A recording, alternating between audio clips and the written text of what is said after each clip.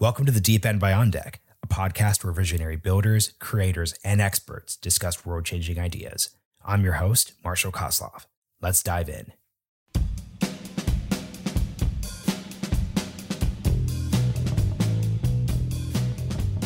With The Deep End, we're creating a space where we skip the surface level and go in-depth into ideas that matter. I'll be your guide as we explore possible futures of commerce, higher education, art, governance, longevity, and more, with some of the most exciting figures in their respective fields. Joining me in The Deep End for the second of this week's Deep Shorts is Rebecca Kaden, a managing partner at Union Square Ventures. Rebecca sat down with me for a live recording during a recent On Deck New York City drop. USV is a legendary firm known for its investments in household names like Tumblr, Etsy, Twitter, Duolingo, and Coinbase. But I was most excited to chat with Rebecca about its thesis-driven approach to investing in startups. Their theses, the latest being Thesis 3.0, tell the story of the last 10 to 15 years of early-stage investing and also the internet. By understanding how USV developed their point of view, it allows us to look deeper into the future. Two quick announcements for fans of The Deep End before we dive into the conversation. Last week, we launched our Substack where we share notes from our episodes, links to further reading, and other announcements. The URL is thedeepend.substack.com. We'll also link to it in the show notes. We're doing our next live podcast recording on July 12th, this time with Packy McCormick, an ODF2 fellow and writer of the popular newsletter Not Boring. If you want to attend the recording, you can request an invite via the Deep End Substack. The Deep End is produced by On Deck, where top talent goes to accelerate their ideas and careers. We hope that those who listen to the ideas on the show are inspired to build. To learn more about On Deck's programs, visit beondeck.com. For show notes and additional resources related to The Deep End, check out ideas.beondeck.com. All right, let's dive in.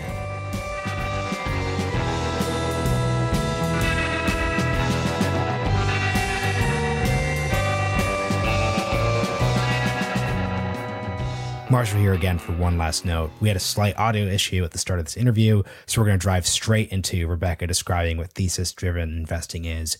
Here's Rebecca. If you think about investing, there's a lot of ways to kind of divvy it up and to go about it, and I think many good ways to do it. There's a generalist form of investing. There's a coverage form of investing. That's probably the most common, right? Where the idea is, can you see as many possible investments as you can? And the implied nature of that is you're kind of doing comparative analysis along the way. We won't say that, but that's effectively what it is. And you're trying to figure out kind of quote unquote what the best ones to invest in are. We take a little bit of a different approach and we say we're going to be a thesis-driven firm. So we're going to spend a lot of time thinking about what we believe in, what hypotheses we have, what shared belief we can put forward about where a market or markets are going, that number one just excites us and that we personally find interesting. That's a big kind of cultural ethos of USV. We're a small partnership and we believe we should be all spending time on things that we're interested in and that excite us. And then the second, can we push that further and say, what stake in the sand can we have? What can we say? Well, we think this is going to happen. We think this is where things are going and this is where an opportunity is. That often is a shared belief at a somewhat high level and then has many applications to it. So that underneath it, and I know we're going to talk about some of the, the different theses we've had over time because it's definitely an evolution of them, but it has different applications and each partner may be slightly more interested in one application than another, but there's kind of a shared and cohesive strategy to it. That does a few things for us. It gives us kind of focus and structure. It helps us, especially the more hectic a market is, the more it helps us because it focuses us in. We know what we want to do. We also know what we don't want to do. There's a lot of times where we can say, this could be a really good business. It's just not the right business for us. And that's really helpful, especially when there's a lot going on.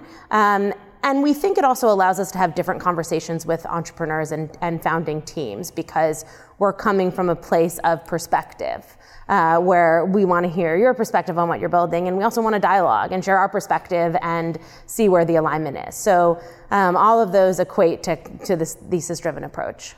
How organic is this process? Like I assume there wasn't a moment where you all sat down and said, okay, hey, let's just write this out like it's a college paper. Right. You probably were doing things and those things trended in a direction because there's a team, there's a direction. Like, how does that process actually look like? Yeah, it's very, very organic. USV kind of rejects structure by nature. We have very few processes or rules involved. That's kind of just who the people are. So it's very organic. What's not organic and that we are structured about is we set aside time to spend time as a team talking about ideas. So, every venture fund has investment team meetings. We have those too. For us, they happen one long one a week and one short one a week. But we also have structured time on a regular basis where we're talking about ideas. And generally someone comes and says, hey, I've been thinking about this. And I'm just going to throw an email up there or maybe a few slides or maybe nothing at all. And we're going to debate it and talk about it. And it's not a deal. It's not a company. It's just ideas. And that helps push our thinking forward to a place where it evolves over time. For instance, we now manage 3 pools of capital, a core fund, an opportunity fund, and a climate and sustainability focused fund. And the climate and sustainability focused fund really came out of that, using a couple of those sessions where one of my partners in particular said, I'm really thinking about this. I'm really thinking about this. And we push it forward and we debate it and we push it forward and eventually someone writes it into the blog post and we decide to do it. So it's organic and structured at the same time. Yeah, so this is a good time to walk through Thesis 1.0, 2.0, 3.0, because what's so interesting about the way that you wrote the blog post that everyone should also check out is it kind of tells the story of the last 10 to 15 years of investing, but also really just the internet. So let's start with 1.0. What was the idea there? Yeah, and I always like to be the one to talk about it, but also clear that I joined the USV partnership 4 years ago. So I'm talking about things that wildly predate me, but also create kind of the history of the firm, which I think is really cool. So when the firm was started, the original thesis was about large networks of engaged users.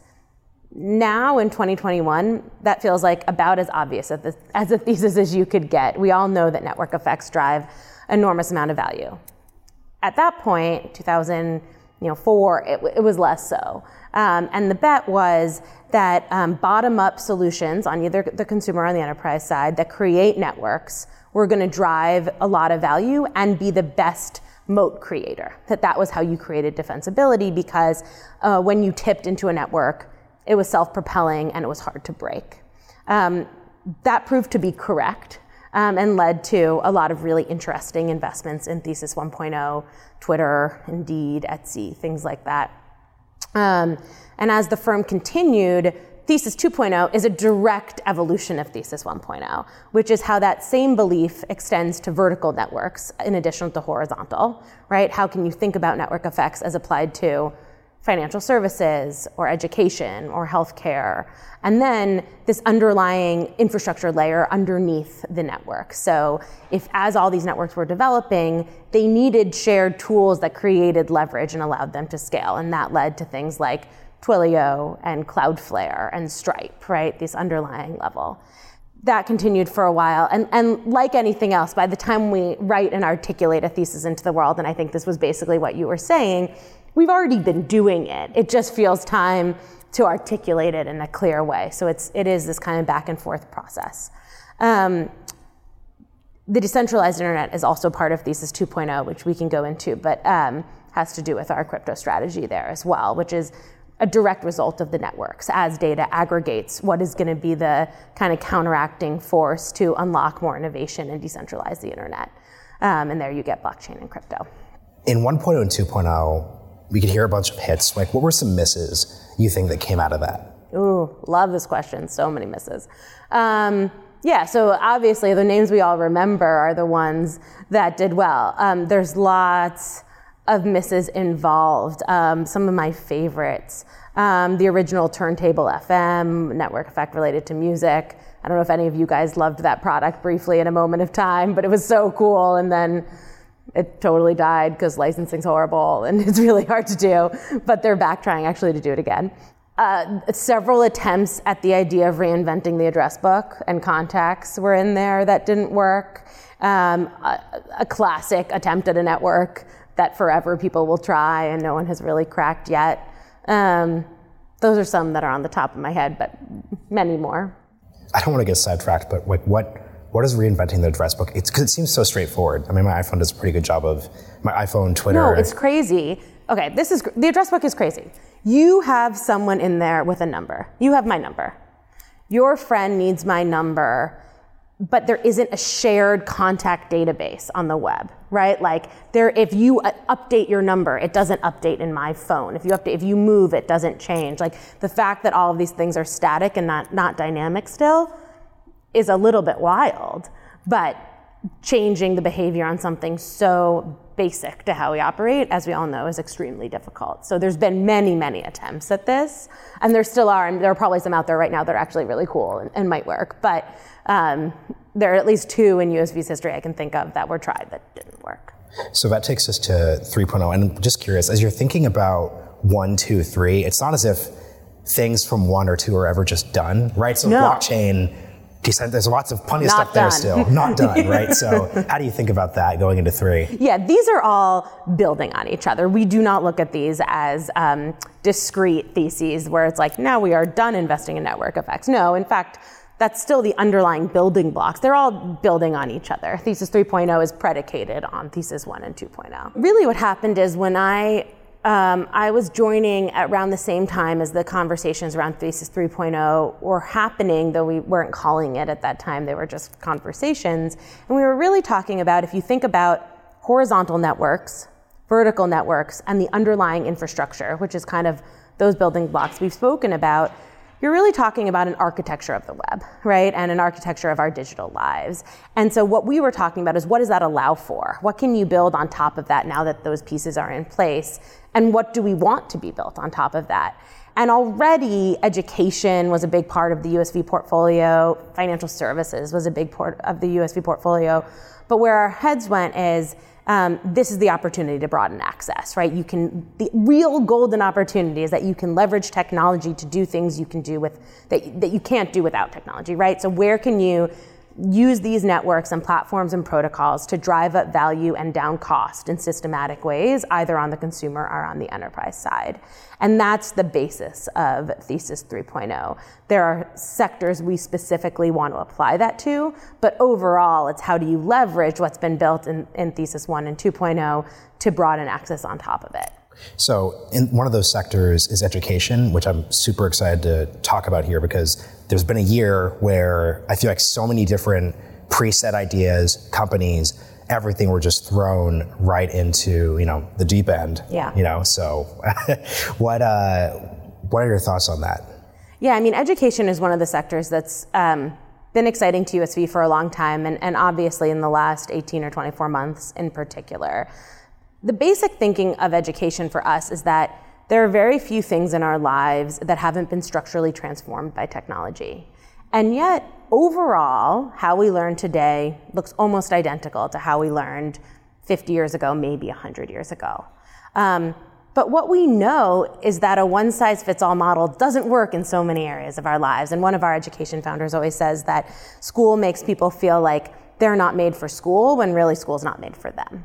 And that technology can be a way to really solve that. And we don't only mean that in, K-12 and childhood, but in, continuing education, lifelong education. We've really covered this stack there.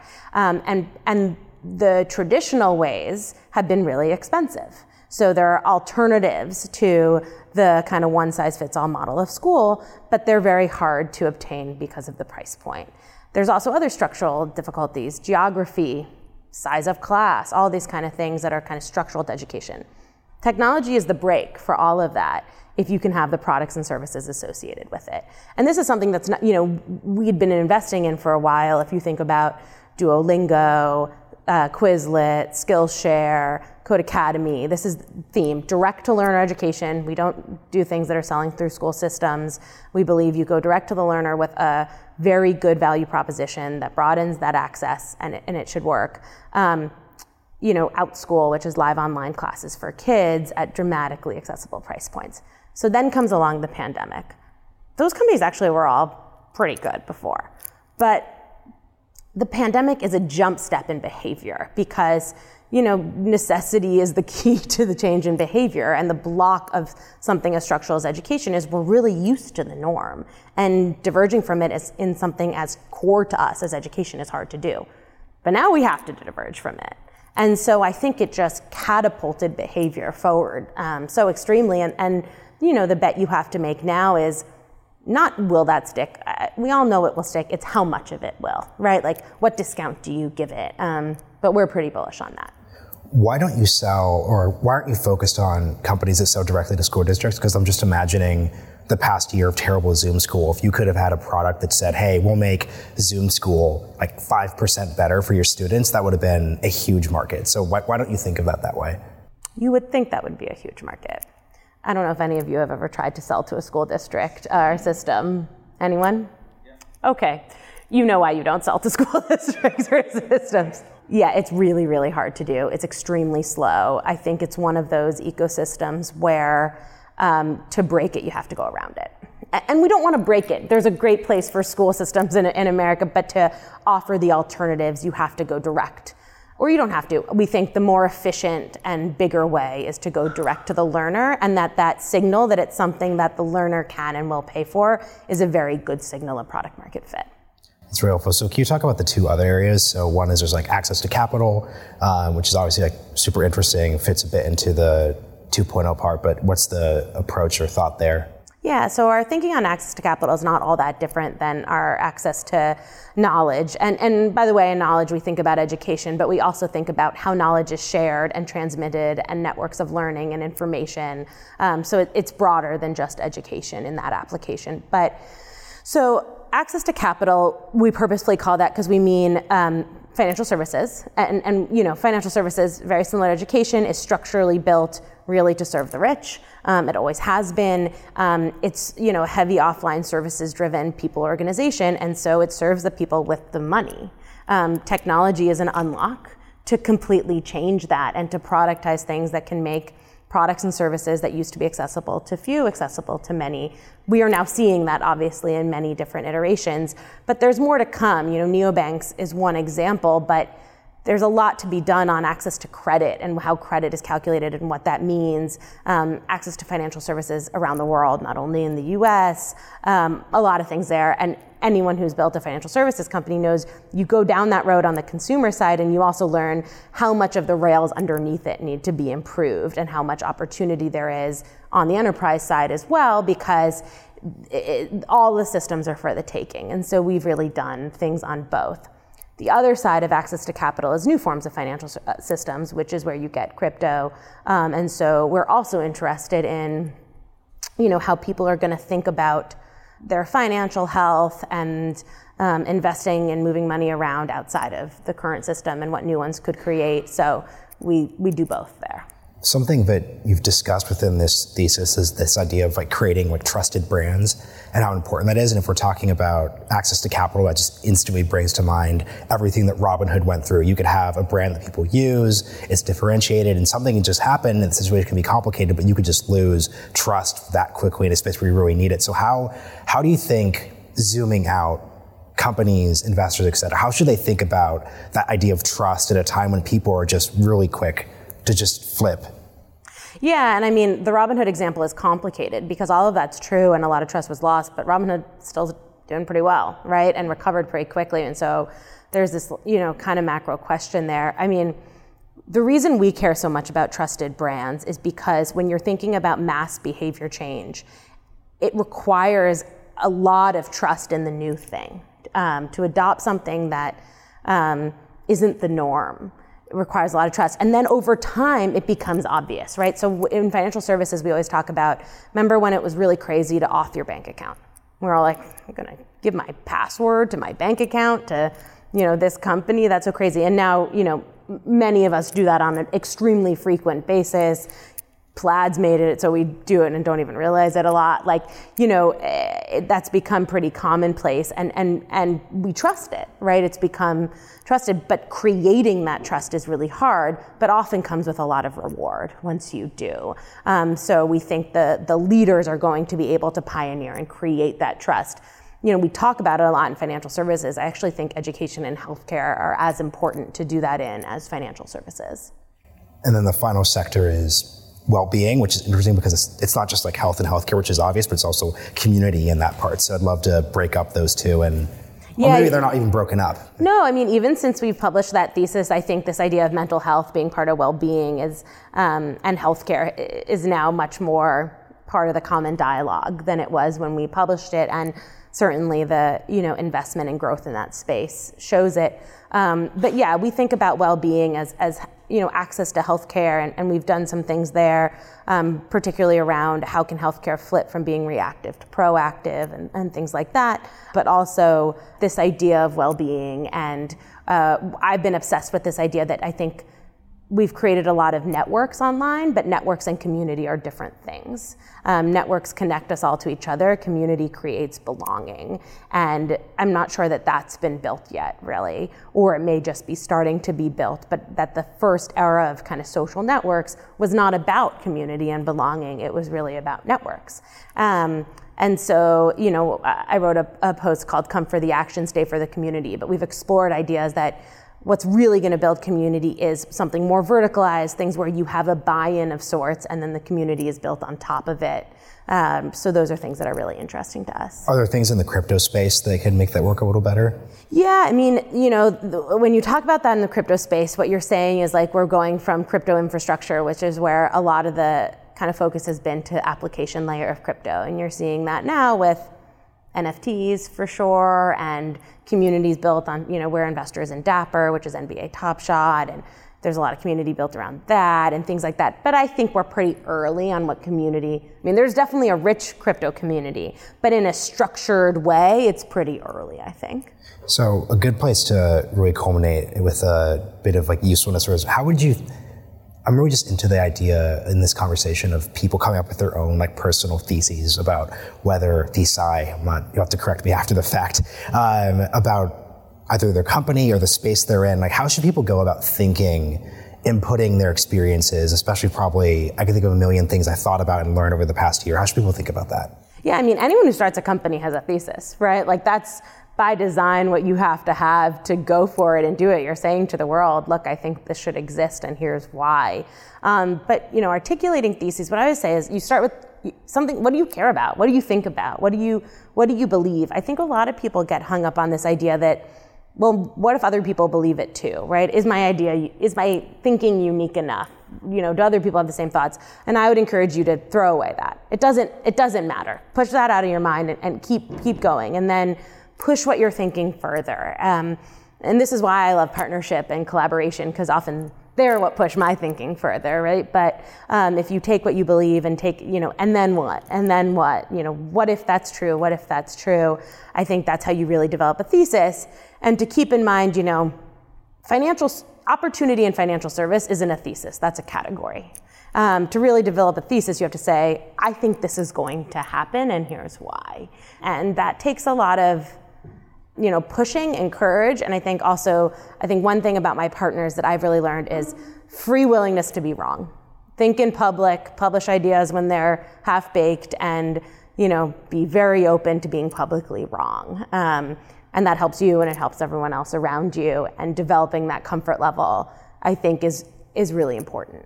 And I think the last big thing basically is, and I hinted at this at the start of the conversation, looking back on the 3.0 thesis, are there any edits you would make based on the past year? What a good question. I think the past year for us just dramatically accelerated the timeline of it. If you think about how to leverage these platforms and protocols and networks to broaden access to, knowledge, capital, and well-being, the comfort level with interacting with products and services in those categories in a mass way is dramatically different today than it was 18 months ago. And so in many ways, the opportunity is just nearer. You can take as a given some amount of behavior that you couldn't before and push that even farther. So I don't know that would edit it, but I think it accelerates it. And a good example was your point about like mental health, well-being. That's much clearer. It doesn't have to be explained to the degree you probably would have had to before. Yeah, the mass resistance to seeing doctors, we had video networks of healthcare, but that was about it. There's a lot people were very, very resistant to doing in healthcare virtually. The comfort level now versus then is dramatically different. And that's great for the businesses that exist, but it also unlocks new opportunity to build on top of it. And that's what we're always focused on. Okay, if you take for a given now what you couldn't before, what else can you do? What's next besides that? And so we're just pushing ourselves faster than we would otherwise to think, okay, what's next on top of this? Oh, that's great. Rebecca, thank you so much for joining us. Thanks for having me.